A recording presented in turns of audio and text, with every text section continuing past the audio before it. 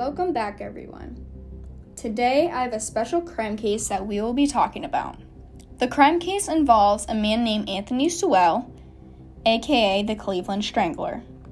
Anthony was born on August 19th, 1959. Fast forwarding a little bit, on January 24th, 1978, he entered the United States Marine Corps at the age of 19. He was then stationed at a recruit camp in South Carolina. During his time in the Marines, he went overseas, was assigned to the 2nd Marine Aircraft Wing, and received a Good Conduct Medal, a Sea Service Deployment Ribbon, a Certificate of Commendation, and 2 letters of appreciation. As you can tell, he was a very successful man in the Marines. Fast forwarding a little more, in 1989, Anthony was charged with kidnapping, attempt rape, and rape. He was charged with this because a victim told the police that he choked me real hard because my body started tingling. I thought that I was going to die. This all occurred because a 3-month pregnant woman went voluntarily into Anthony's house, then tried to leave. When she tried to leave, he tied her hands and feet with a belt and shoved a rag down her throat. Anthony pleaded guilty to the charges, but as a result, he ended up serving 15 years in prison. Eventually, in 2005, he was released. Now, here's where this case gets very interesting. When Anthony got released in 2005, he went to work, met new people, and moved on with his life. One of the people that he met was actually the niece of the Cleveland mayor. The Cleveland's mayor name was Frank G. Jackson, and he is actually still currently the Cleveland's mayor. His niece's name was Lori Frazier, who began to spend a lot of time with Anthony. At some point in their friendship, Lori ended up moving in with Anthony and staying at his house. Lori talked a little bit about what it was like living with Anthony. She said it was very messy and it smelled horrible. Lori claims that the horrible stench that she was smelling was decaying bodies. Anthony always told her that the smell was coming from a shop across the street from them that was called Ray's Sausage Shop. Now, Lori always said, okay, but deep down, I believe that she was a little creeped out by this. Now, we are going to dive into this case a little more and talk about what Anthony actually did. So, before he was detained, there were several different police reports of Anthony raping different women. Some of these cases were dismissed by the police, and other cases were not investigated for more than a month. This right here is a big red flag for me. Anthony was a known sex offender, and to have not just one, but many different women come in reporting that he raped them was just outrageous. On April 17th, 2009 in particular, was when Anthony really started to stir things up, if you think he hasn't already. There were 2 women who were friends waiting at a bus stop in Cleveland. They ended up catching a ride in a car that was driven by a man named Tony.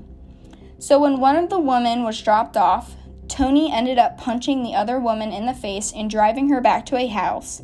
Later, we will find out that the house matched the exact description of Anthony's house. So the police report on this incident noted that Tony also dragged the woman up to the 3rd floor of the house, where she then smelled a horrible smell. The woman thought that she was smelling garbage or mold, but she was actually smelling decaying bodies. The report goes on to describe that she was fed unknown pills and she was raped 4 times. This woman, luckily, actually ended up escaping and was eventually taken to a hospital where a rape kit was collected. This next part that I'm going to talk about is where this whole investigation was botched. So, when the rape kit was collected, the police officer did what he was supposed to do and write a detailed report on everything. When he was done with this report, he took the DNA evidence to the correct department, but then he failed to tell the sex crime detectives about the evidence. This rape kit then went untouched for an approximate amount of 2 years. The officer violated the last S of the 7 S's, which was to secure the collected evidence. Yes, he did what he was supposed to do and wrote a detailed report, then transferred it to the correct department, but he did not officially complete the last step of the 7 S's. Later on in the year, about September 22nd, 2009, a woman reported to the police that Anthony had hit her after he became very angry, then proceeded to rape her and choke her until she passed out. The police finally decided to investigate this report, and to their surprise, they got very many leads. On October 29th, 2009, the police finally got enough leads to identify Anthony as a criminal, and they actually located his house. So his house was located in the Mount Pleasant neighborhood in Cleveland. When the police arrived at Anthony's house, he was not there, but the police found some very brutal things. They found 2 bodies on the living room floor. The bodies of 4 other women were also found throughout the house. Some were located in the basement and crawl spaces. Investigators found 3 more bodies buried in the backyard, and the police also found a human skull in a bucket that was inside of Anthony's house.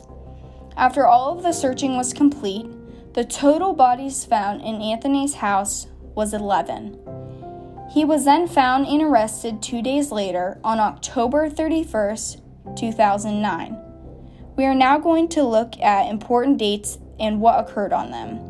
So November 4, 2009, a judge held Anthony without bond on 5 counts of aggravated murder. On July 6, 2011, Anthony's trial finally started, which was 18 months after the 11 bodies were found. July 22nd, 2011, he was found guilty of 82 counts at the age of only 51. So finally, on August 10th, 2011, the jury recommended Anthony to the death penalty. 2 days later, he was sentenced to death on August 12th, 2011. And then recently, on February 8th, 2021, Anthony actually ended up passing away in prison from an undisclosed terminal illness at the age of 61. So now we're going to talk about the 11 victims that Anthony murdered. The victims are not in any particular order. The first victim we are going to talk about is 53-year-old Tanya Carmichael. Her estimated death was December 2008. The second victim is 31-year-old Talisha Fortson. Her estimated death was June 2009. The third victim is 38-year-old Crystal Dozer. Her estimated death was 2007. The fourth victim is 47-year-old Imelda Hunter. Her estimated death was April 2009. The fifth victim is 31-year-old Tishania Culver. Her estimated death was June 2008. The sixth victim is 25-year-old LaShonda Long. Her estimated death was August 2008. The seventh victim is 45-year-old Michelle Mason. Her estimated death was October 2008. The eighth victim is 43-year-old Nancy Cobbs. Her estimated death was April 2009. The ninth victim is 49-year-old Janice Webb. Her estimated death was June 2009. The 10th victim is 44-year-old Kim Smith. Her estimated death was July 2009. The 11th victim is 38-year-old Diane Turner. Her estimated death was September of 2009.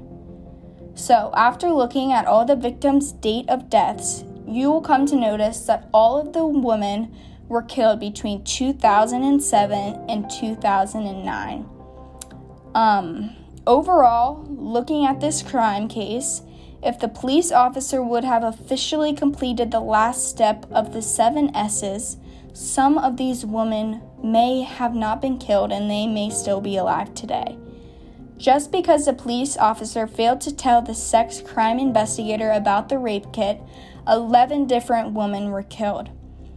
There was also another incident in 1997 that made this crime case botched. While Anthony was serving in prison before all of his murders, his DNA was taken as a state program. The Ohio Attorney General's office said that after the DNA was taken, nobody knows where it went. The DNA evidence was never entered into the state's database. This is a major issue as well because, again, the 7th S was not fully completed. The evidence was not fully secured, and if it was, all of the 11 victims may be alive today.